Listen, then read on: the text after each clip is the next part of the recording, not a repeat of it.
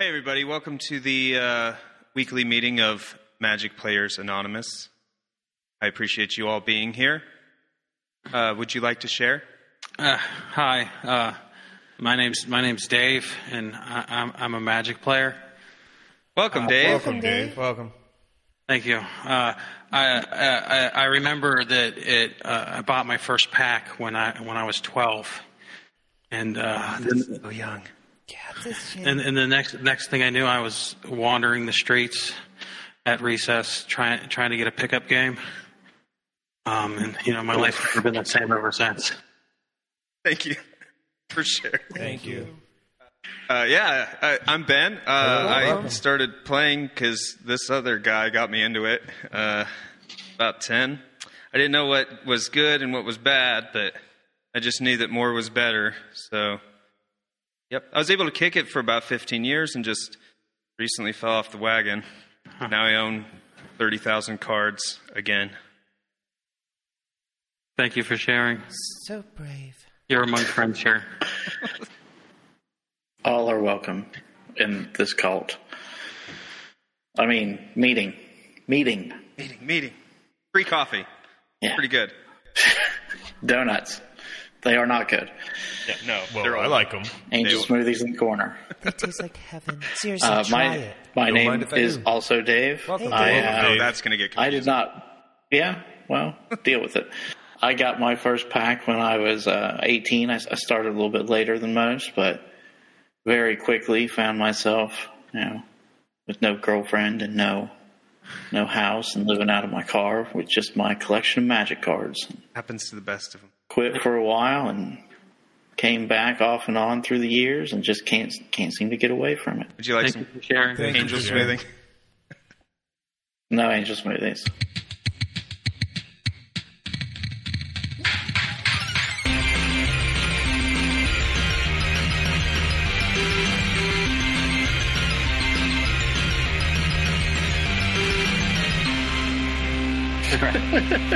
Greetings from the Proving Grounds, the only Magic the Gathering podcast that sets out to prove the time that you traded that City of Brass for a Sarah Angel was not the four-dimensional chess move you keep telling yourself it is. Dude, that's harsh, man. Come on. I was 10. That guy took advantage of me. You're I'm welcome. David. I'll be your host, and with me is... I'm Ben. And I'm Dave as well. Other Dave. Superior Dave. However you want to refer to me. It all works. So, as we said in the intro, this is a Magic the Gathering podcast. So, what kind of stuff have you been doing today, this week? I've been doing a lot of Modern here recently. The LGSs are starting to open up, and my local one's got a pretty good Modern feel to it. So, been playing some Modern. I built me a Murktide deck. Pretty hot.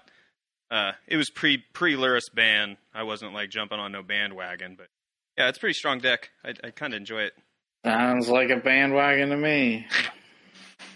Well, actually, what happened is I bought about 30,000 cards, and I was like, what is close to completion of my deck? And then I have a problem, okay? So that was the one that was close to completing. It's not my normal style of play. I tend to like to go kind of aggro with stuff, but I'm kind of finding it's like it changes from game to game, which is what's interesting about the deck. Sometimes you play more of a control bit depending on your matchup, and sometimes you kind of go more aggro. So kind of balancing that and figuring out what I'm supposed to do in each scenario has been kind of a challenge, but also fun. Fun, yeah. Excellent. What have you been up to, David? Other David? I've Superior David, get it right.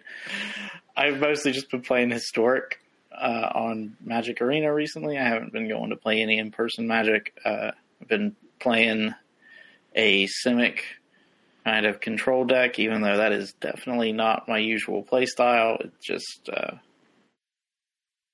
like Ben, it was the deck that I was closest to completing at the time that I wanted to play. So I've been jamming that out in Historic. Excellent. Blue-green, Yes. Okay. Yeah. I have Is it- knowledge gaps from my 15-year Yeah. of not playing. It's been a minute. So I've basically been doing Historic as well. Just started doing the Arclight Phoenix build that's been going around since the Kamigawa Arena Open thingy that happened a couple weeks ago. Right. Did that.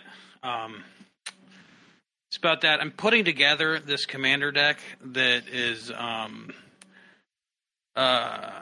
what's his name? It's the Bant Elder Dragon, Acades, the strategist. Oh, yes. Yeah, so it's all wall tribal.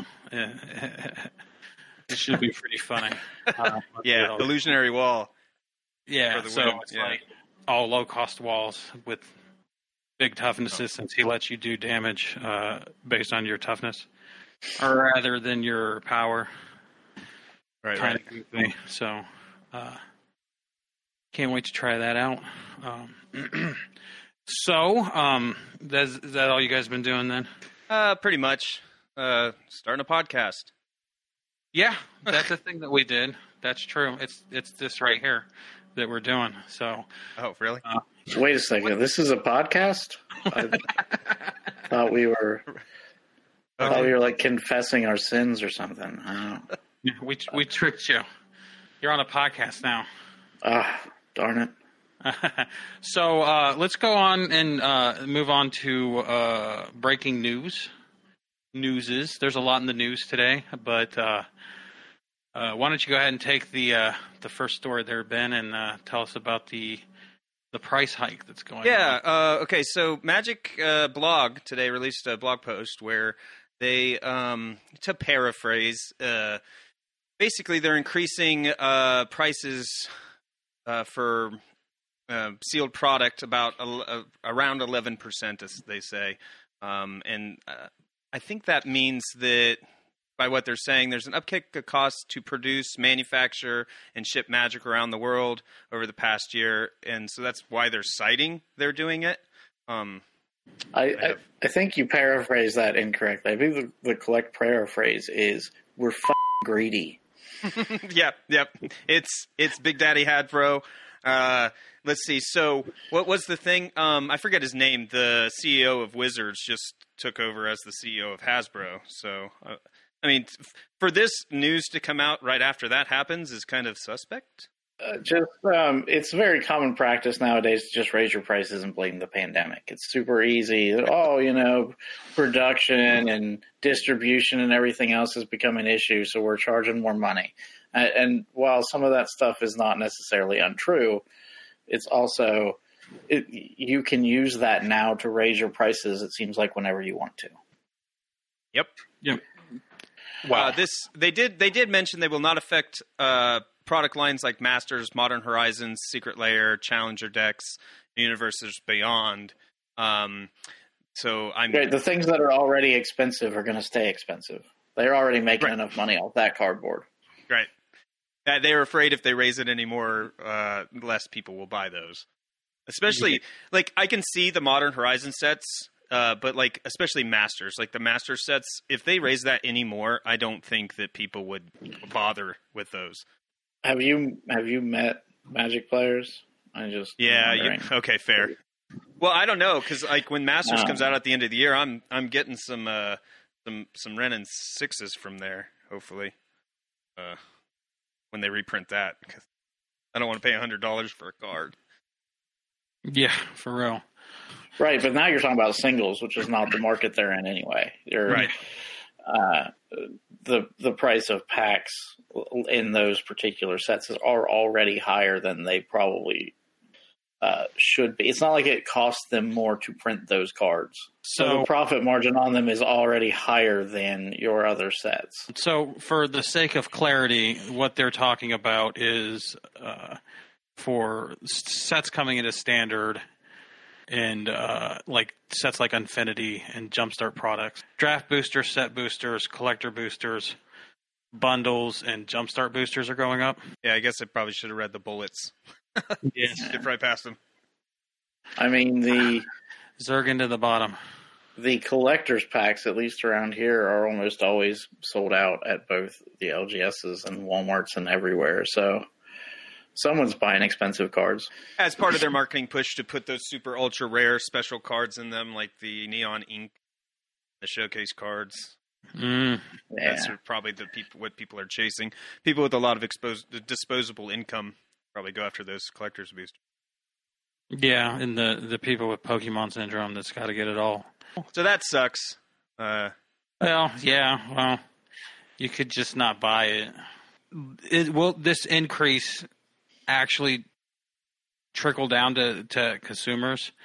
Because they don't have the MSRP anymore. They stopped doing that a couple years back. So is this a cost that game stores are going to eat, or is this a cost that's going to be passed on to consumers? I almost assuredly believe it would be passed on to consumers because LGSs are already not the hugely profitable, massive businesses unless they're in a major city.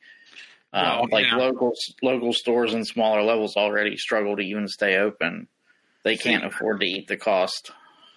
Personally, I think that might be true where you guys live, because I was floored when you guys were telling me how much you were paying for booster packs and stuff compared to what I pay for booster packs. And I certainly hope they don't increase the prices where I'm at, because I'm like, I don't really want to pay. Yeah, where you're at, if you're chain stores and stuff typically sell a pack for $5 or $6, and if you raise your price there, you're going to price yourself out of any sales, I think.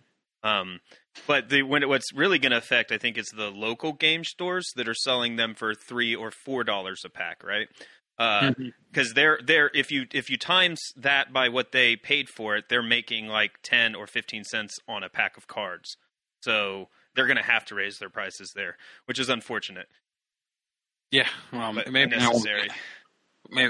Selfish me is hopeful that I won't get hit. You guys will have to take the increase.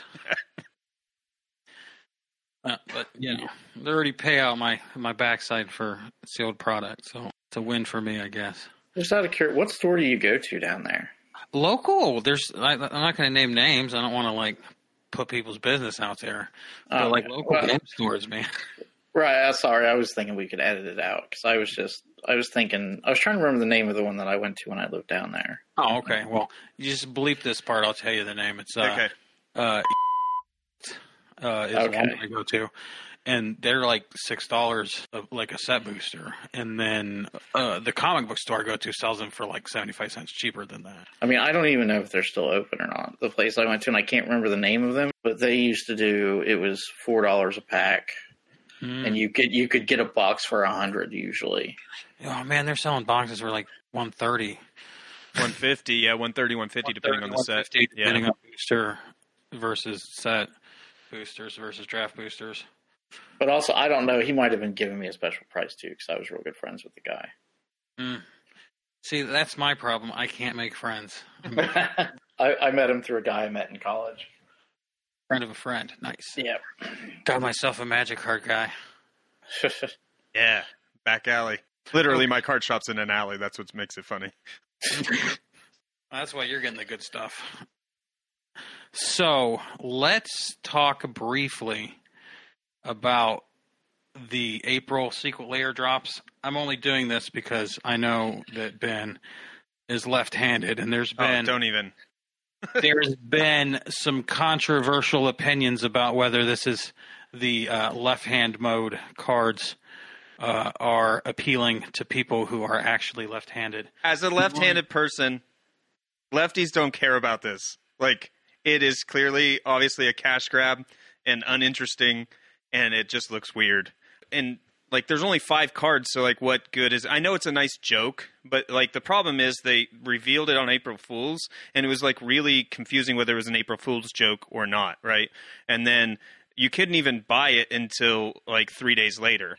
I don't know what their marketing was thinking. You should have had it ready to buy on April Fools so people could be like, "Oh, ha ha ha, this is fun." Yeah, I want to be part of this joke. Lols. But 3 days later, you're not part of. It's not a joke anymore. It's I don't know. I don't know. It's baffling to me. This is baffling. come to think about it, it was kind of dumb. I remember you talking to me and like sharing the post for that and being like, this is funny. I might get this if it was true. And then like, I mean, all this time I just thought left-handed people couldn't play Magic. I thought, like just because of the way the cards were set up, it was just too confusing. Yeah, we read the left-handed names people. instead of the converted mana cost. Like we keep the names visible instead of the converted mana cost. Of course, yes. That's how you guys don't play that way? That explains a lot of stuff, actually.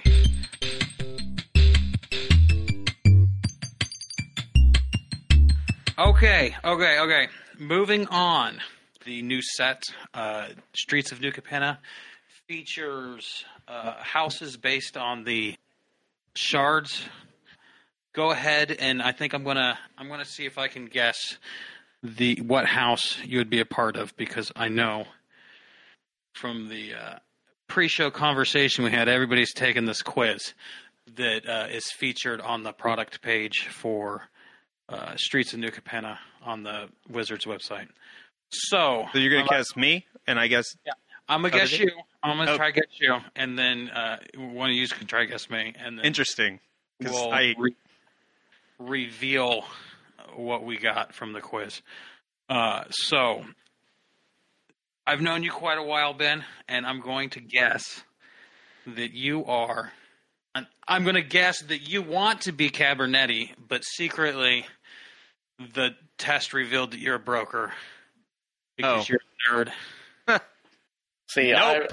I was going to guess that it gave him Esper because he's a conniving person. No, I'm going to guess you get Esper because I know you, Dave, other Dave, and you're a conniving person. I don't even understand what the word connive means. Okay, I've never spoken like somebody who connives a lot. Very sus. So, okay. My results actually showed Riveteer, which was very surprising to me. But I guess, I don't know. The questions were really weird, so... Throwing down with the working class, I like that. Yeah. I mean, I don't mind some of the mechanics that are in the Riveteer house, but yeah. Okay, so what do you think other Dave is then, Ben? So I would guess, like I already said, Obscura, because he is a little conniving shit. No, I'm kidding. Yeah, no, seriously though, I would have guessed Obscura based on a lot of things. I mean, just because someone plays Magic better than you does not mean they're conniving. Let's start with that. I was gonna mention your play style and how very thoughtful you are with how cards form together and stuff. Seems like a Obscura thing.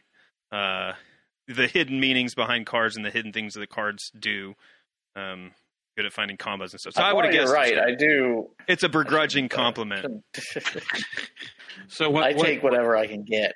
What did the quiz reveal your true house family? My quiz said that I was in the Maestros group. The old purveyor of arts. Which is still kind of even though they don't have the connive mechanic, they are kind of a tricky house. Although, in general, when I play Magic, I do prefer to be more aggressive. And so I thought I would end up in Jund. I thought I would be a Riveteer, but I was not. Oh, bummer. Okay, so what do you guys think I got? I would guess Riveteer, personally. Wow. That's what I'm going to say you like to f*** with people, so I'm going to go with Maestros. Riveteer is the house I would have loved to have been a part of, but I ended up in the house Broker, which is the with least with the band with the law nerds. I guess I'm just the law guy. I think that's personality wise. I think that's the least one of you, that you would be a part of. That makes me laugh. That's hilarious. I know, right? I'm the least you better do what the law says. Yeah. Anyways, so moving on. Spoilers for the new set Capenna, the new Street Capenna set. Why do we call? But real quick, why do we call them spoilers? Because it seems like this happens every single time. I know it happens beforehand, but it's like at this point you're not spoiling anything; it's expected. You see, way back in the day, before the birth of the internet, the only way you could find out what was in a pack of Magic cards was to open it or read the Duelist. Wow. What? They used to print like early release cards in the Duelist magazine. Oh, see, I was too busy buying Magic cards to pay for the Duelist, so fair. Whatevs. No, seriously though, I don't know because it's fun. Yeah, it gets the press cycle up. Because pre-launch marketing does not sound as cool. Fair. Yes. So let's go over some stuff. I thought it might be nice to talk about the general themes of the set in the houses, and then move on to specific cards that we thought were kind of cool or stuck out to us. We're not going to go over the whole spoilers because there's a lot of cards and basically the whole set's out by now. Yep. So let's touch briefly on the triomes and then move on from there. I have never actually played a triome. So I don't own one. I've never played one. So, but they are really good. I get beat by them a lot by decks that use them. I'm a big fan of the triomes. I mean, I used the original ones a lot in Standard. They fit really well. They're card advantage at late game if you don't need the land. They work really well if you're in those colors. And helps fix your mana. I think even in a few Standard decks, I was running them in 2-color decks still. Because of the cycle ability? Yeah, because even if I get it late game, I'm not just like, oh, crap, I drew a land. Right. And there's nothing I can do with it. This is the complete cycle now, right? Yeah, it's all of them. So it completes. Yeah, that's what I thought, but I didn't want to say something. Yeah, I think they did the wedges. The other ones were wedges. Yeah. So, and this ones are the shards. Yep. At the risk of stating the most least controversial opinion ever is they should have triomes in the name, and I will die on that hill. I think that's the general opinion. Nobody's going to call them whatever they're called. Yeah. God forbid somebody name a podcast after one of them. That would be goofy. Yeah. Anyways, moving on. So let's talk about some of the mechanics that are in the set. Let's go first with the Maestros, which is the Grixis collars for you old school players. So their feature mechanic, it seems, is Casualty. Why don't you go ahead and describe what that is, David? So with Casualty, you can copy spells or permanents when you sack a creature. And typically, and some of those power is important, some of them it isn't. I'm not quite sure how I feel about this mechanic. I think it can be very powerful, but the crux of these mechanics always comes down to how valuable those cards can be if you don't have a creature on the board. So what you're saying is that if they're not worth casting without getting a copy, then that's an issue. Yeah, because you can't always guarantee you're going to I mean, what happens if the turn after a board wipe you need that boost out of it? Or even just someone spot removals your only creature. What kind of position are you in if you can't deal with that sort of thing? Now, they should have some counter spells to protect themselves, so maybe they just make sure they never get into that situation, but it's always a dangerous game when you're using your creatures as resources. Speaking of creatures with resources, the Cabernetti, which is the Naya collar, has a mechanic called Alliance. Why don't you take that one, Ben?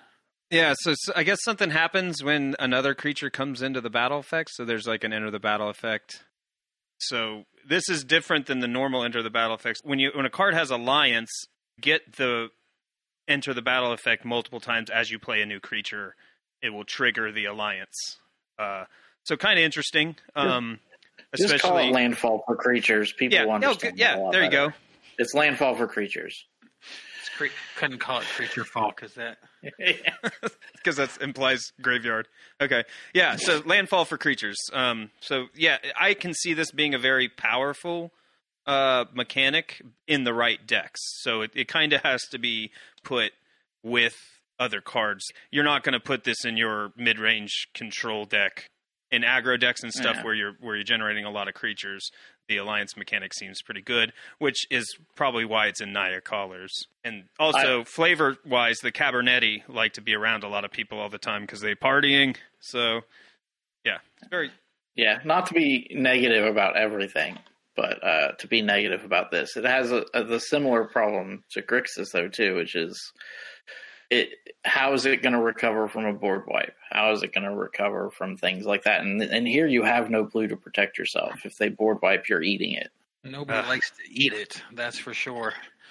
I feel like this is definitely a build-around mechanic that you would need to really focus on to maximize. Yeah, but then it becomes a situation kind of win more rather than win. Like, at what point does this get out of hand to the point where you're just like, yeah, I'm just trying to make a million token creature for some dumb fucking reason. What? That's my favorite thing to do with Believe this. I'm so insulted. Okay, Blitz, Riveteer mechanic. They are the Jund color. Pretty cool house, if I don't say so myself. Blitz is basically a mashup between Invoke and then Dash. Is it Dash? Dash, yep. It goes back to your hand. I like it. It's cool. It's very aggro, which is my thing. It may be my favorite new mechanic. You actually like something? That's amazing. Yeah, no, I love this because if... The big thing here for me is the drawing a card when it dies. Yep. The fact that you're not going to get put behind by using the mechanic like you do with Dash and other things. Like this, you get to go in there, you get to attack, and you still get a card out of it. So it's less situational than the casualty mechanic because you lose a creature and that extra effect might not be as powerful. It's less situational. If you can combine the two together, yeah, four-color deck. Now we're talking. Then you're sacrificing your creatures before they die. You still get to draw the card because it just says you draw a card when it dies. Now we're talking. And you get to use the casualty mechanics. It's a big brain synergy. But also you're going to have to work with 4 colors. So. Well, you could get some Riveteer cards in red, and then you wouldn't have to. Yeah, some of them are just monocolor. So. Yeah, some of them. Maybe not the best ones. Yeah, that's true. Yeah, I guess Ob still falls into that, Ob Nixilis. So yep. You could sacrifice your Blitz cards to him. That's true. And possibly the best Blitz card is in just mono red. Yes.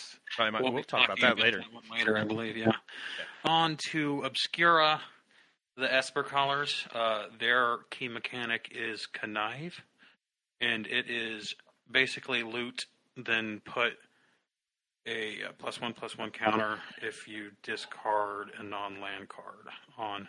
Was it a creature or the creature? How's this work? It's the creature that connives. Creature, and it is usually +1/+1 counters equal to the number of cards you discard. Oh, okay.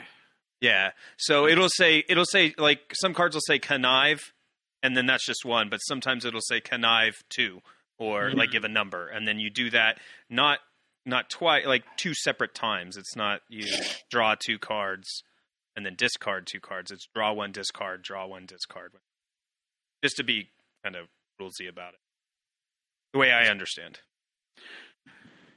Is that the way it works, David King? Yes. Nice. Okay. I'll throw nobody underneath the bus here or nothing. No. Okay, so moving on. Opinions about the quality of this mechanic. Y'all. I think there's a lot of cards that do the draw card, discard a thing. I think this is because a lot of people that I've talked to seem to be kind of down on it, and I have the exact opposite opinion. Anything that's going to allow me to sculpt my hand while I'm in control colors is prime real estate. Now, I don't really want to be relying on my creatures, and the +1/+1 counters are largely unimportant when you're in that mindset. Yeah, But that's kind of what I was. the amount of hand sculpting that you get to do in Esper is going to put it in a position to always have some kind of counter to what you're doing. All right. Either a board wipe or a counter spell or removal. Like the hand building seems very optimal, I guess. I don't know. Very nice. All right, so here's my clearly hot take. I got loot anxiety. Like, you draw the card and then you gotta discard one, but you're like, I like this card that's in my hand, but I like the one I drew. You need to play Reanimator decks. I don't want to get rid of both of them, but I have to because that's what it says. So personally, me, like, one of the cards in my 5 cards solves that problem for you. Man, look, I'm just telling you how I feel. Just speaking with feelings here, and getting the +1/+1 counter to me kind of alleviates it. But like, it's something I get for giving up my card that I've grown attached to. Yeah, and something that's draw a card, discard a card is typically a red ideal. Yeah. So it's kind of cool, I guess, that it exists elsewhere. Yeah. Just saying, man. It must be a red player thing with anxiety. Blue players don't care. They're just like, I draw all the cards. Yeah, I'll do all the things. Draw that often, and I like my cards. I loot all the time, but I'm happy to throw stuff away. I don't get that anxiety where I'm like, I don't want to get rid of any of this. I just chuck. What if I need that later, though? And I'm gonna wish I had it. But you could have the answer now if you loot. Could be anything. Okay, moving on, we have the brokers, which are the Bant colors. Their key mechanic is shield counters. Somebody explain this to me, as I'm easily confused. Okay. And not that bright. Sure. So the shield counter protects the creature the first time it takes damage or destroyed. But basically it puts like a shield around them so that when they take damage, that shield is dissolved. Oh, okay. So you remove the counter when you take damage. It doesn't matter how much the damage is for, so if they ping it for 1 damage, it still loses the shield counter. Yep. It is a very powerful mechanic. It's going to make spot removal very difficult. You're going to have to spot remove something twice, 2 for 1. Put yourself at a disadvantage. Yep. Also, you can use it to make your own creatures survive a Wrath of God, a board wipe. That is correct. Yeah. So, Nice. And I think that's all 5 of the houses, right? That is correct. 5 houses. Now let's go to the returning mechanics, the oldies, Yeah. the goodies. I wouldn't call any of these oldies, but The Hideaway, come on. That's like, there are if your goal is to make me feel old, I guess you're succeeding. right now who were not alive when Hideaway was a thing. Dang. Probably. Let that sink in. I hope you're wrong. So typically, previously in the Lorwyn block, they had Hideaway, and I'm not sure, has it come up since then? Maybe in one of the offsets. Basically, you look at the top X cards of your library and exile one, and then there's a condition on the card that when you meet it, you can play that card for free that you exile. So I think in Lorwyn, it didn't have an X or anything. It was just Hideaway, and then you put that like under a card, essentially, and then... It was broken in Lorwyn. That's the only thing I remember about it, is that it was broken. Like they were lands, right? The new fixture. Yeah. So this set has 5 cards, 1 in each color, that have Hideaway on them, and they're all Hideaway 5. So you exile 5 cards, or you look at 5 cards and exile one of them. Nice. So Nice. Okay. We won't spend much more time on this. Move on to the next returning mechanic we will spend even less time on. It's treasure tokens. yeah, they have a lot. They really want you to use treasure tokens in this set, but also it helps fix your colors, so It helps fix a lot of things. it's powerful. Yeah. Okay, so now let's move on to our individual card picks. Let's start with you, Ben. Give us a card you liked. Explain why you liked it. Okay, I'm going to We'll try tell my you best wrong. here. I'm gonna pick as my no particular order. I'm gonna talk about Endless Detour. So it's green, white, blue. It's an instant, and it says the owner of target spell, non-land permanent, or card in graveyard puts it on the top or bottom of their library. So I like this card because it is essentially very modular. It's a counter spell. It removes a Chalice of the Void, or something that they might get back from their graveyard in like a Modern Living End deck or something. I like how versatile it is. What I like, you see those cards that are sideboard cards, and it's a sideboard card. This one feels like a card that would be like versatile enough to be in a main deck. The really great thing about the card, if they don't choose bottom of the library, you are also effectively killing their draw next turn because they're just redrawing the same card that they already tried to cast. Mm-hmm. Or had on the board. And if it was a counterspell, the thing that you were protecting has already been played. So yeah. So for example, if you remove a Chalice of the Void, which blocks you from playing anything with that converted mana cost that they paid whatever for, then you can put it back on their library, and then maybe you would be able to counter the Chalice or prevent that from eating you so bad. Because Chalice, in my Murktide deck, when they put Chalice on one, I'm locked out basically. So I got to make sure to counter that Chalice, and this gives me another option. Not in my Murktide deck, obviously. You don't play Bant Murktide? What's wrong with you?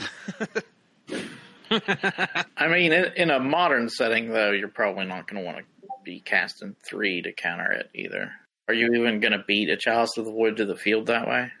Nope. Not on one. Not a Chalice on one. Okay. Can't really do much if they're on the play for a Chalice on one. It's really hard. But okay, I mean, Dave, you got one up? Other Dave? Yeah. Superior Dave. So one of my favorite cards is the Scheming Fence. It's 1 white, 1 blue. As it enters the battlefield, you choose a non-land permanent, and the activated abilities of that permanent can't be activated. And then the Scheming Fence gets all of the activated abilities from that chosen permanent, except for loyalty abilities. So you have basically, it's a Pithing Needle, but that you can steal abilities with and not just shut things down with. Oh, yeah. And it costs 2 as well. It's not super expensive. Yeah. Right. And then I'm just going to go ahead and go over another. I put these 2 cards together because I wanted to pair them together with the Extraction Specialist, which was the 3/2 lifelink for 3. But when it enters the battlefield, you can return target creature card with mana value 2 or less from your graveyard to the battlefield, which, granted, that creature can't attack or block, but there are so many things 2 or less that you can get, like the Scheming Fence, that you don't need them to attack or block. You just need them for their ability. So if you have one of those in your graveyard, you can Extraction Specialist, get the Scheming Fence out of the graveyard, shut down one of your opponent's cards, get the activated ability from it. You just can't attack or block with it. Right, which on the Scheming Fence is the least interesting part. That's not why you have the Extraction Specialist. You want the Pithing Needle effect. Yeah. But you can still use Extraction Specialist to attack or block. Okay. Yeah, that's a cool combo. Y'all just went right over my head. I'm here for the flavor picks. and only the flavor picks. So we're going to go first with... I'm here for the flavor of angel meat. It's not just the meat; it's the bones. All right, yeah, because you got it's the whole angel. The whole, it's fine. Liquefied, blended. It's different. Anyways, Hold for Ransom. This is a very flavorful card. Might be the most lookable card of the set. Just because it's an enchantment aura. It's basically a pacifism, more or less. Enchanted creature can attack or block and has pay 7. Hold for Ransom's controller sacrifices it and draws a card. Activate only as a sorcery. So it's a pacifism that you can buy your way out of, which if you're holding somebody for ransom, that's pretty cool. That's very flavorful. And it's not a bad. I mean, for like standard, like I don't think it's a bad. It only cost 1 and a white, so Yeah, it's not. I mean, it's pacifism plus extra, right? Yeah, and the extra's a negative though, right? Really. But also 7. So I mean, no one's ever going to pay it. Probably. Yeah, like you lock down an early game creature that's giving you crap, right? And then by turn 7 or in this format, probably sooner than that, maybe turn 4 or 5. You lock this down on turn 2. That creature may or may not be pointless at that point. You know what I mean? Right. So it's not a threat anymore. 2-3 turns down the road. Ben, what's your next pick? Okay, so I am also thinking. She has a bunch of multicolor cards actually. Cormella Glamour Thief, 1 blue. Black, red, so Grixis colors. It is a legendary creature, vampire rogue, haste, 2/4 haste. You pay 1 and tap, and you can add Grixis colors and spend this mana to only cast instant or sorcery spells. And when Cormella Glamour Thief dies, return up to 1 target instant or sorcery card from your graveyard to your hand. I like this card because it's like reverse Snapcaster Mage a little bit. When she dies, you get the instant card back. Instead of when it ETBs, which anyway, you can use its ability. Since it's hasting, you basically, as long as you have the 4 mana, it doesn't like turn 4. Say, you can still cast more spells, right? 5 mana. 5 mana. Oh, 5. Sorry, yes, you're right. So you can still cast more spells with your remaining 2 mana. So you're not or remaining 3 mana that you get. So on turn 5. Yeah, so in normal play pattern. For itself a little bit. Yeah, and then you can still cast. So it kind of adds a little extra there when she comes into the battlefield, and then also when she leaves.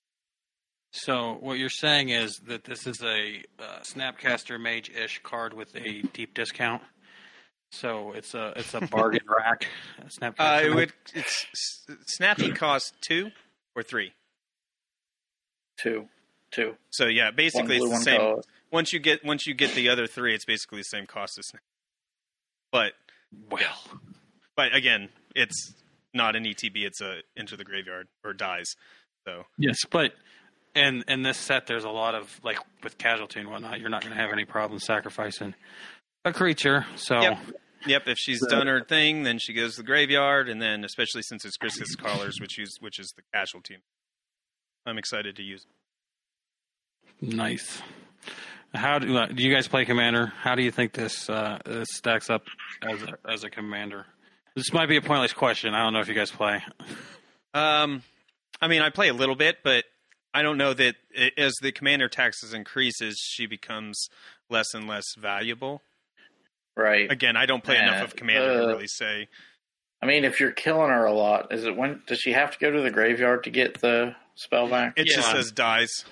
Dies is shorthand. Okay, so dies. Graveyard to the battlefield to graveyard, so she has to go graveyard. Because technically, doesn't she would die and then you would choose graveyard or command zone, right? I think it would if she goes to the graveyard, you could put her. Would in you the get command zone? Man, this was a really bad question to ask. It's okay. I don't know how the commander replacement effect works. Would you get the dice trigger? I think so. Yeah, I think so. I think other ones get the dice trigger. So I would assume. Yeah, so if you have strong instant sorceries, that sort of thing, I could see it playing out, but I think you get drastically diminishing returns from her every time that you cast her again. and it's also interesting to note that you can activate her ability and then sacrifice her and have floating mana to cast that instant spell you get out of your graveyard. So if you have the answer in your graveyard and a sack outlet, then you can use her. Yeah. Oh, what's your next card, Dave? My next card is the Obscura Interceptor, which is your Esper colors in one colorless that has Flash and Lifelink. When it enters the battlefield, you connive, and when you connive that way, you return a target spell to its owner's hand.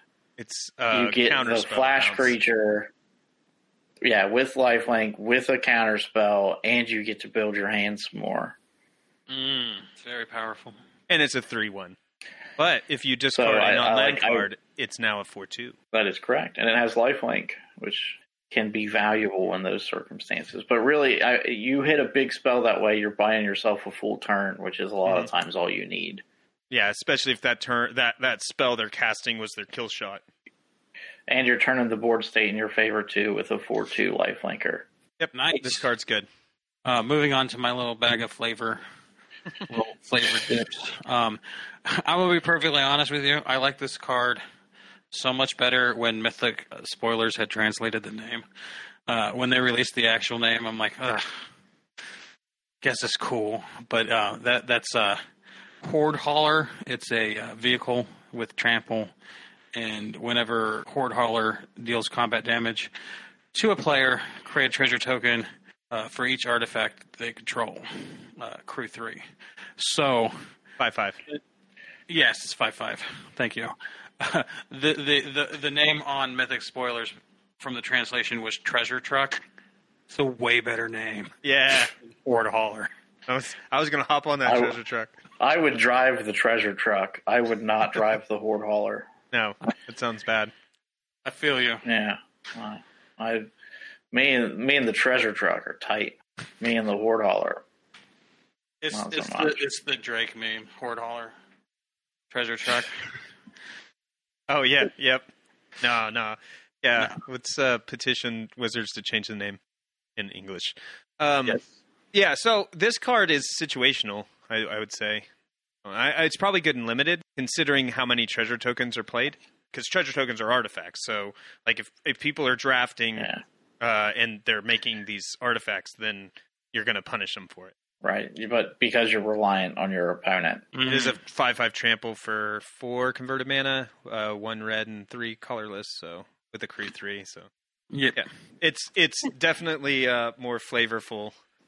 Not as lickable as Hold for Ransom, but I think it's up there. What do you think, other Dave, Superior Dave?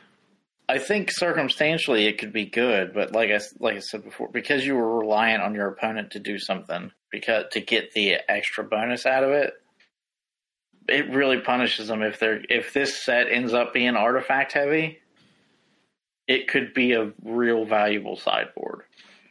If people go heavy into artifacts, it could upset some decks coming out of the sideboard for sure. Yeah. Okay. Is this from a limited point of view or from standard? Standard. Okay. But, standard with what they did with Kamigawa. It would remain to be seen how much the meta will shift with these new cards. I mean, if you get that in limited, you're playing it. It may not be a bomb, but you're playing it. Yep. Who's up? It's me, Voidrend. It's white, blue, black, so I'm blanking the name of the color house. Esper, but I don't know. Obscura. Esper/Obscura colors. This spell can't be countered. Destroy target non-land permanent. I think that it's probably going to be pretty heavy in the standard. I think this is it's like a Dovin's Veto, which I'm trying to pull that up now. Spell can't be countered target instant or sorcery. It's non-creature spell. So it's like that, or non-creature spell. Yeah. You pay an extra color, black, because Dovin's Veto is a blue and a white. So you play an extra mana, but it's not as limited as non-creature spells. So you can you destroy a permanent that's already on the board instead of countering a non-creature. I think this is a good addition to Dovin's Veto. So it's not like one is better than the other. I think Dovin's Veto is empirically better than this card. Okay, fine. I mean about it. No. Yes, Dovin's Veto is great. Would you play both, though? You didn't refute his claim. You just said it was better. Would you play both? So the reason Dovin Veto is better is because you don't have to worry about any enter the battlefield effects or any other. Nothing ever hits the board with Dovin's Veto when you're stopping it. Also, this is Destroy, which, we have 1 million shield tokens now. Allegedly. And 2, when you're comparing it to Dovin's Veto can deal with things that are indestructible. Yes, because it never hits the board. Yeah, Dovin's Veto deals with things before they become a problem. Voidrend deals with things after they become a problem, and sometimes will not be able to deal with the thing. Sideboard card. I think it is main deck in Standard, but you're not talking about Standard because you're talking about Dovin's Veto. Right. I do not even think this makes the sideboard in like Modern. Yeah. What about Pioneer? Does anybody play Pioneer? Nope. Historic? No. Pioneer and Historic are kind It of will similar. I think it could see play in Historic. I think it's a viable Historic card. Is Dovin's Veto in because Historic? there's not a ton of Indestructible in like the meta around Historic. Yeah. Right. Dovin's Veto's a War of the Spark card. Yeah, that's what I thought, but Yeah, so it would be in Historic. Look, I knew that. I was asking for the people who aren't as well informed as I am to let them know that is good answer.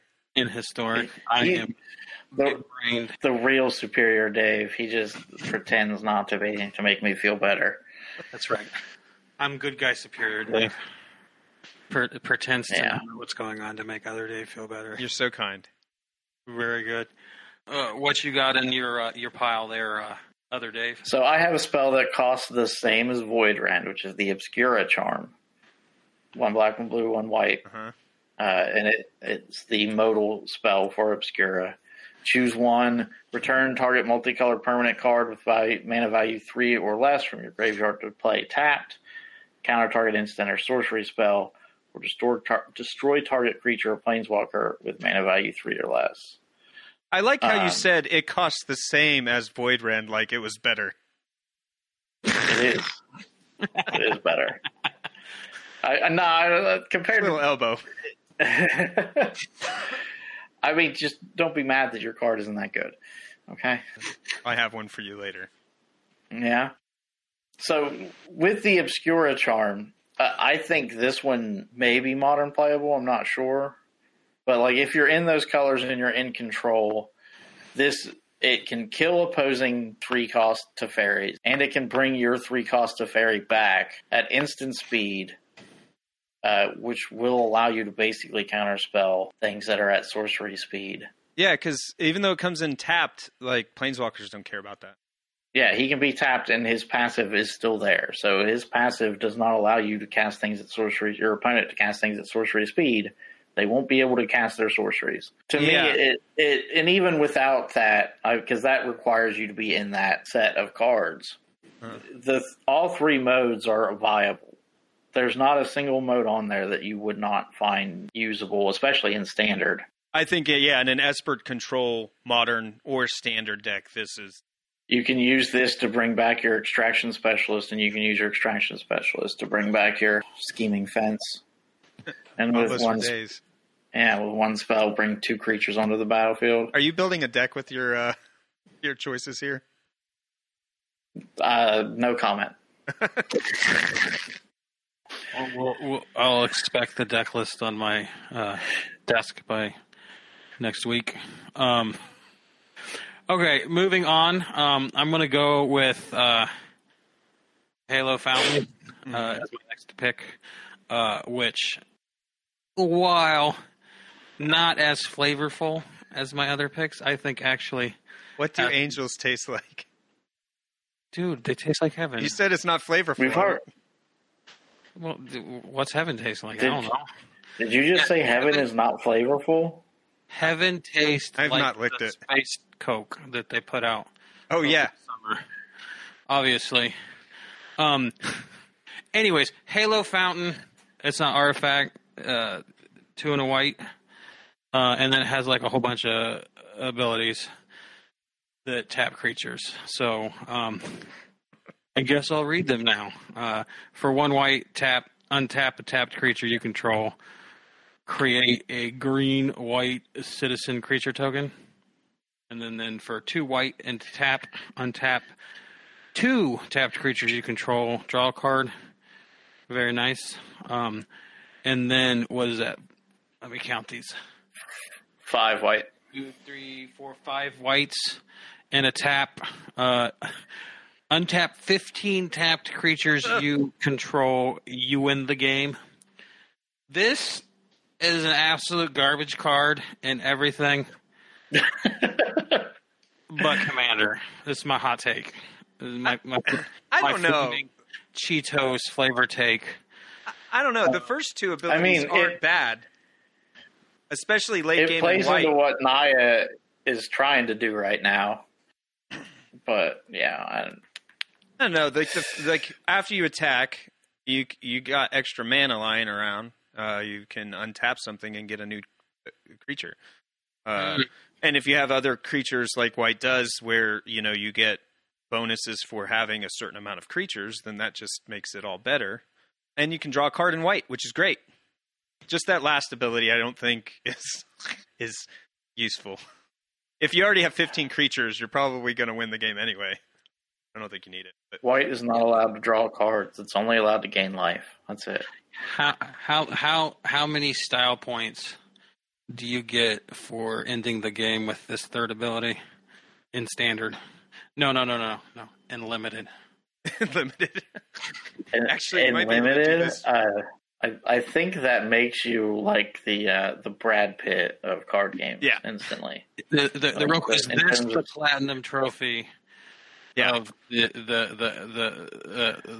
achievement ladder. So like last block in limited, firing off your Mech Titan was like the gold standard, was like the big achievement. Here we go. We found it. It's Halo Fountain.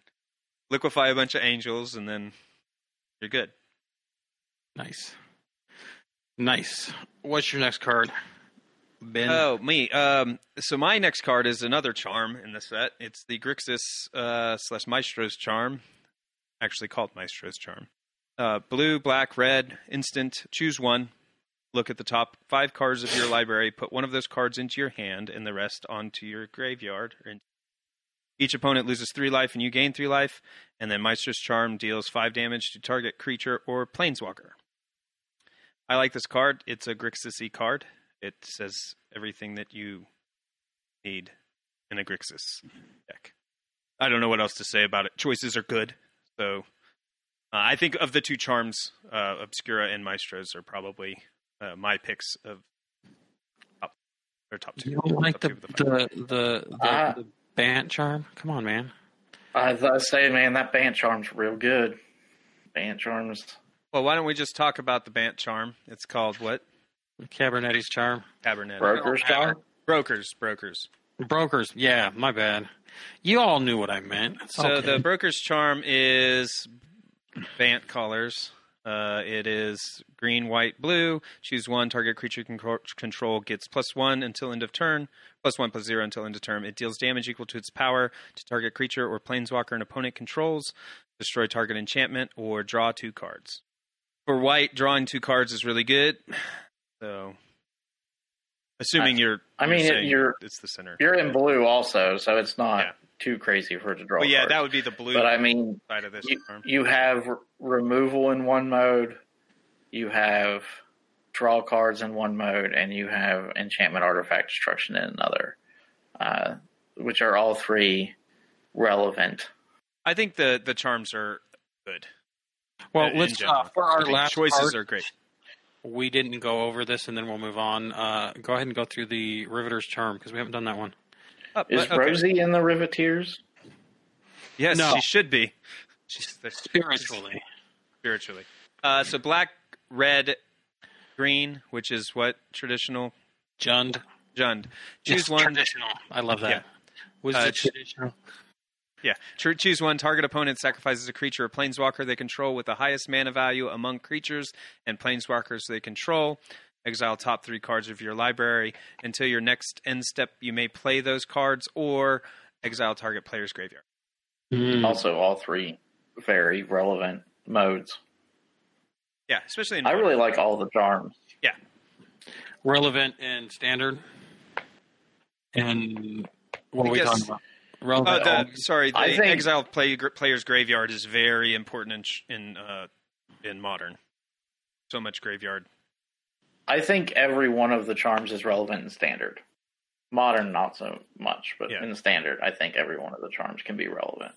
Yeah, and they're at uncommon rarity too, which is a bonus because they're going to stay cheap. Except for the Naya Charm. The Naya Charm. Have we not talked about the Maybe Naya not one? so much. We did not talk about the Naya Charm. Oh, we better talk about that one too. It's Cabaretti. Feeling all left out there. They about got. Yeah. They knew they were the worst charm. They just want to shouldn't feel party that though. left out.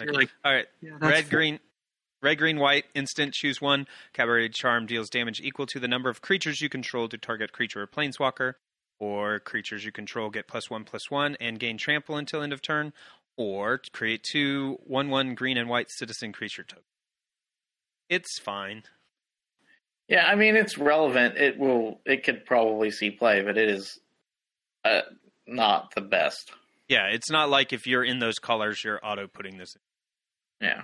You have to have like creature focus in stuff like that. It's just not. It's not like the Obscura Charm, Which you admit is the best charm. No comment. It keeps being the one you go.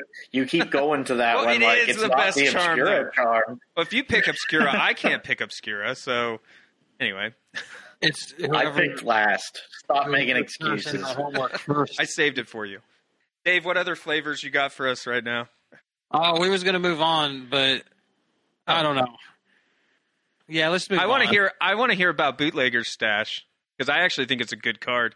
Okay, fine. Well, It's not just flavorful. Since I did lead into this card earlier too, I mentioned that one of the cards that I picked was going to solve your looting problem. Oh, okay. To lose, Clever Conductor, when it comes into play, you connive. Whenever you discard a card, you exile them from your graveyard. And when Toulouse dies, you put the cards exiled with her back into your hand. So you can. That's my new color combo. I'm going to do all the looting in Well, Esper. So now, actually, what's now you interesting. can loot and get your stuff back. What's interesting is this is a double, like a what do they call it, where it's you can pay either or mana hybrid. So it has hybrid white and blue, a blue, and then hybrid white and black. So you can play 3 blue for this, 2 blue and a black, 2 blue and a white. So you could even have this in a 2-color deck. Its colors make it very flexible. Yes, very nice. This does solve my problem. Yeah, I told you it would. Except I'm for here the to solve right. problems. Problem solver. Still, thank you. Now I can loot and know that I can get my stuff back.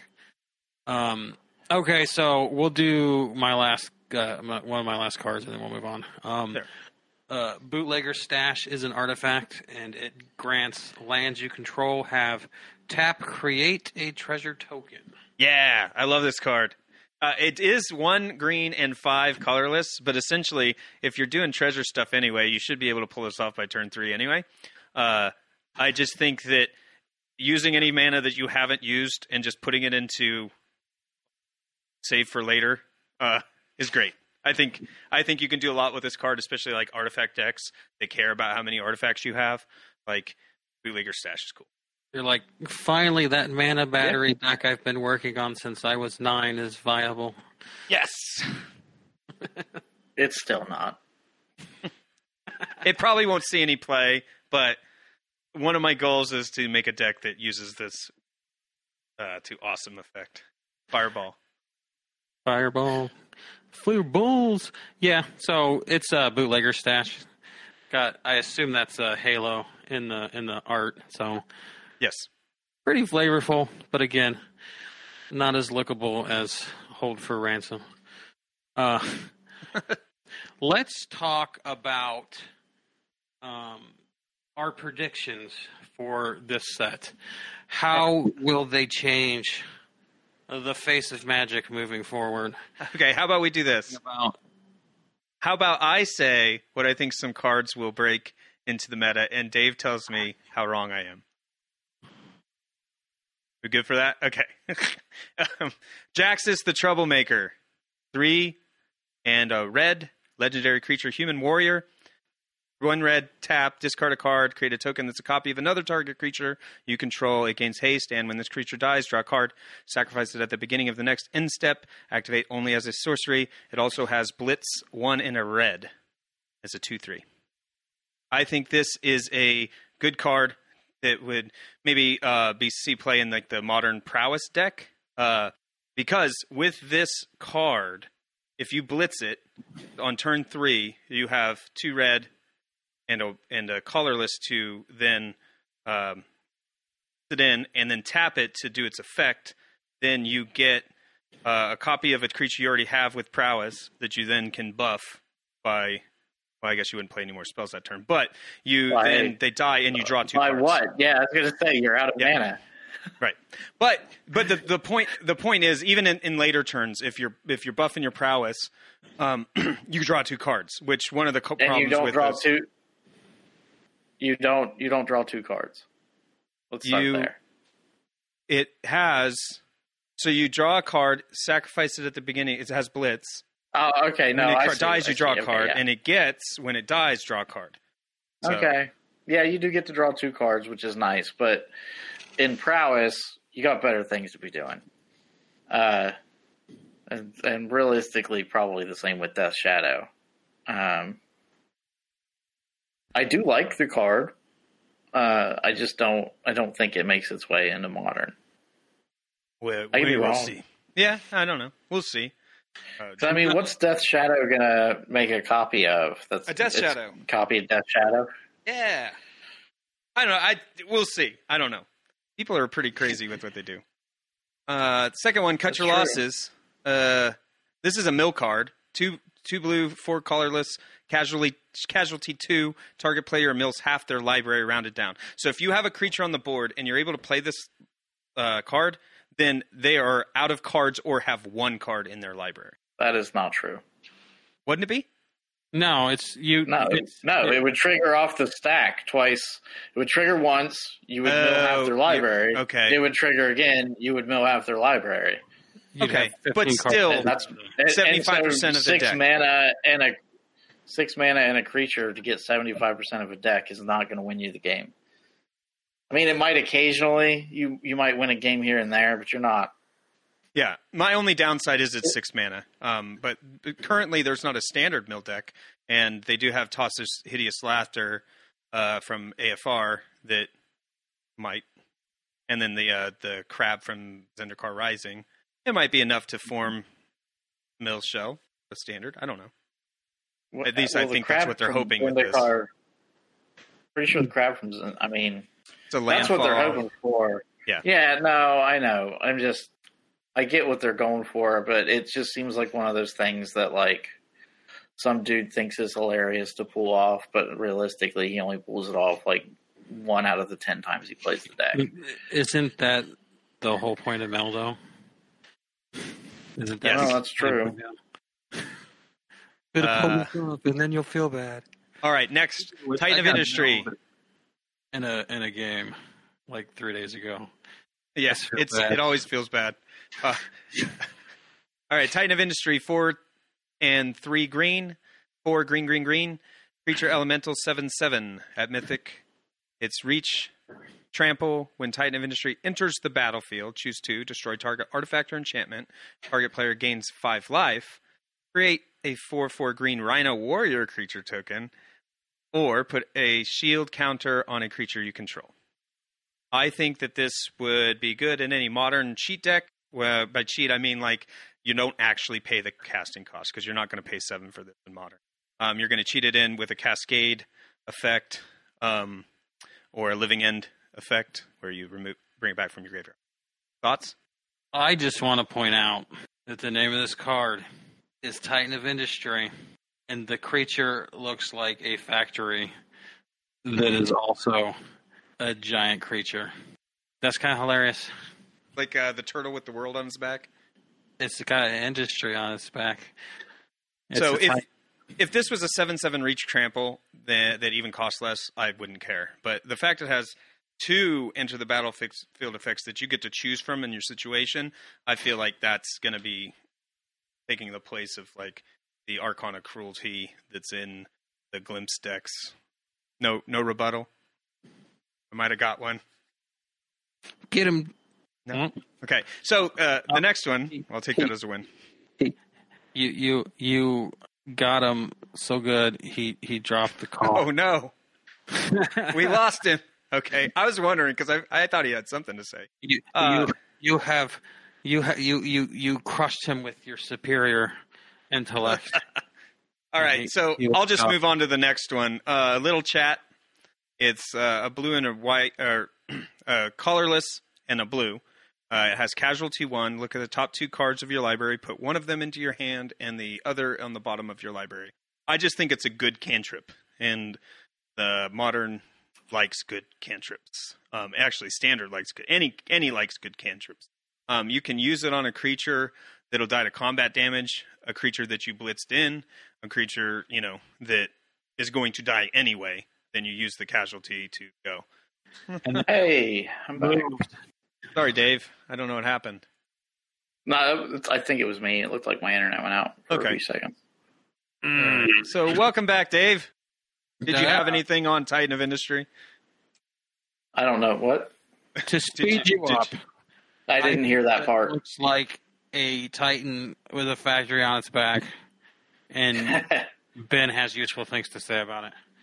Yeah, I just think the Titan Industry can go in like the modern cheat decks where you don't actually pay the cost, you cheat them in, like the Cascade or like Living End, because of its to enter the battlefield effect that you get to choose. Remind me. Enter the battlefield effects. Destroy target artifact or enchantment. Target player gains 5 life. 4/4 token. Shield counter. Yeah. It fits into cheat decks pretty well. Yay! I got one. And then the last thing. I mean, they do have like some very valuable cheat cards, and I'm not sure if it outvalues what's already in there. Yeah. I'd have to really take a hard look at what those decks look like. Yeah. But it adds value. It's big. It's got trample. It's got reach, and it has enter the battlefield effects, which include a shield token, which helps protect your other reanimated creatures. It seems like it'll fit in pretty well. Nice. And the other one we talked about is the cantrip, a little chat, and I put it on here just because it's a good cantrip. Casualty 1, so you can copy it. Look at the top 2 cards of your library. Put one of them in your hand and the other on the bottom of your library, or 2 mana. Yeah, it's not bad. There are better options, but it's not bad. Yeah. This bypasses things that prevent draws, like the Praetor from the set, right? Yep. You're not actually drawing it. Drawing it as you put it in your hand. Yep. I'll tell you, you also have on this list Luxior. Yeah. And I think that card might break some things. I'm not 100% sure yet, but like it gives control of win con and Big Teferi that they haven't really had or that they've desperately needed, but also cards like Gideon, which already become creatures. Like Gideon with 4 loyalty on it, and then you use his 0 ability to make him a 4/4 creature, becomes an 8/8. Yeah. So let's read it real quick so the listeners know. It's Luxior Gladiator's Gift. It costs 1 colorless mana, legendary artifact equipment. Equipped creature gets +1/+1 for each counter on it. Equipped creature equipped permanent isn't a planeswalker and is a creature in addition to its other types. Loyalty abilities can still be activated. You can equip a planeswalker for 1 colorless mana and equip for 3. Also, it's Giada's Gift, not Glada's. Oh, yeah, that is a 9. Okay, Giada. Yeah, this card is wow. You're turning a planeswalker into a creature. Touching on breaking things, this card is definitely going to break my Aminatu's commander deck streak of never killing anyone with commander damage. Yeah, in there. It's such a plug and play into any deck that is planeswalker focused already. Yep. And the things like the only thing is it does make your planeswalkers more susceptible because there are more things that destroy creatures than planeswalkers. And board wipes are all of a sudden something that you have to concern yourself with. Yep. There are downsides, but you're taking that chance by getting such a powerful by giving it +1/+1 for each counter on it. It essentially makes the Planeswalker you turn into a creature's power and toughness equal to the number of loyalty. I'm really glad Oko was banned. That's all I have to say about it. Why? You don't want him to elk himself? You don't need to. He's 3. He comes in with 5 Yeah, yep. And then you can immediately plus him. Yeah, you're talking 7/7 on turn 3. Mm. Yep. Oko would be very ridiculous with this. Especially if you're playing Mana Dorks and you get him out of turn early, or... Yeah. Yeah, but even Planeswalkers aside, the equipped creature gets +1/+1 for each counter on it, is also something that the Hardened Scales deck in Modern would care about, so it basically would double Earthbound Ravager. I do disagree with you on that one. You don't think that Hardened Scales will play this? No, I think the equip cost is too high for Hardened Scales. Oh, yeah, because it's not 1, it's 3 on a right. regular, and there's no Planeswalkers in. Yeah, and that becomes, like I mentioned before, it becomes a win more situation where, yeah, okay, it's really cool that I doubled, this creature's power and toughness, but at the cost, is there something more effective I could have done to win the match? Okay, you schooled me there. So this is really a Planeswalker card. Yeah, no, it is not cost effective for creatures. There will be people who make decks that use this on a creature, because there's people who make everything. But really, this is, at least in terms of tournament play, standard, modern, that sort of thing, this is designed for Planeswalkers. But I do think this card is the most whoa card of the deck. It's certainly the one that has the chance to warp things the most and change the way that Magic is played the most. Yeah, interesting.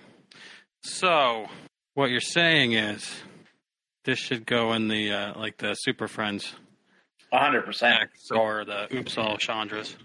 Yeah, also 100%.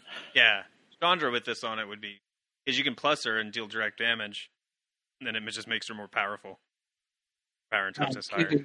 Bigger. Nice. All right. Well, we've been at this for quite a while, so let's go ahead and wrap this up.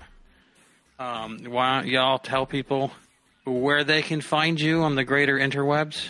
I myself cannot be found anywhere except for the email to the show, which is podcast@magicprovinggrounds.com. You can email me there. You can email Ben there. You can email other Dave, Superior Dave, there as well if you'd like. And you can use it to pose questions or things that you want us to answer. Yeah, send us your suggestions. You can further explain why Ben's wrong if you want. Where can they find you as an individual? Me? I'm Be Nice MPG at Twitter. So at Be Nice MPG, the Magic Proving Grounds on Twitter. I don't exist on the internet. Dave, you don't exist on the internet as well? No. Apparently my co-hosts are not connected. I would tell you a story.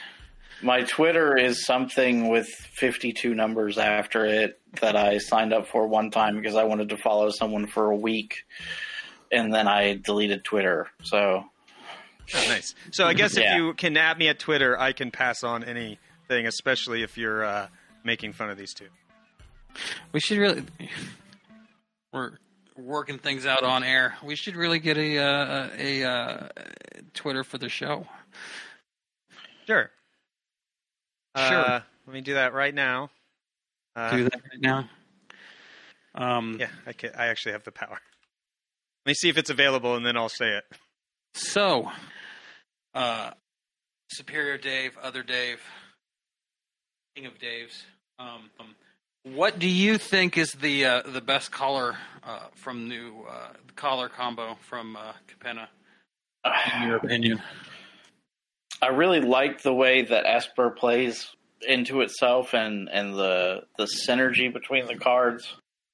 And I really like the Jund colors and the way they work together, too. I like the Blitz mechanic. I I think those are the two that I would lean towards. I think Esper is a little bit stronger with the cards that it got, but I will probably play Jund because that's more in line with what I like to play.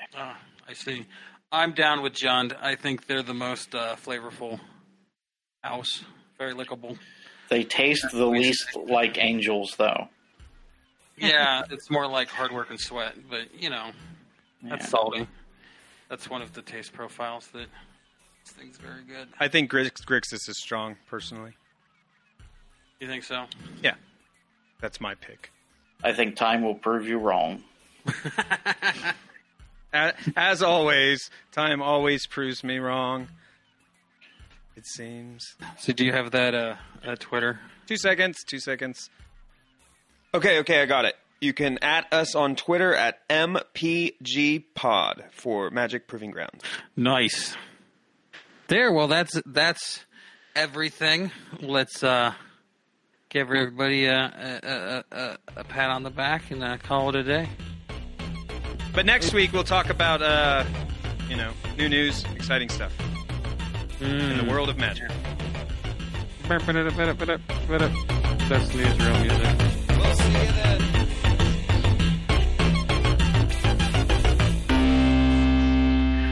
This is what Halo is, okay? Fear Factor? That show, Fear Factor, where they make people drink gross stuff? Yeah. They would put rats in a blender. I don't know if they were live rats, but they put them in a blender, and then they blend them up, right? And then they make people drink them. Live rats or dead rats? Can you just drink blended rats? Is that really works? I guess. I don't know, man. I don't drink rats. But that's Halo. But instead of rats, it's angels. So it's like juiced angels. No, it's not juice because it's the whole angel. It's not just angel juice. Oh, what do they call that? Pureed, but worse. Yes. An angel smoothie? Is that what we're talking about here? Just angel smoothies. Like maybe if you like pre-frozen angels, and then you put them in the blender and you juice them as an angel smoothie. Is it like a breakfast? What meal are we eating angel smoothies for? Dessert? Yeah, breakfast, lunch, dinner. Good for everything, right? Can someone describe the taste of an angel to me? Light. Tastes like heaven. Yeah, it's not very heavy. Yeah. It's very light on your stomach. And that's Halo. That's what That's Halo. our review of Halo, everybody. It's not booze. It's not drugs. It's angel. It's Juiced up angels. We're giving it It's the whole angel. We're giving it a 4 out of 5 angel smoothies.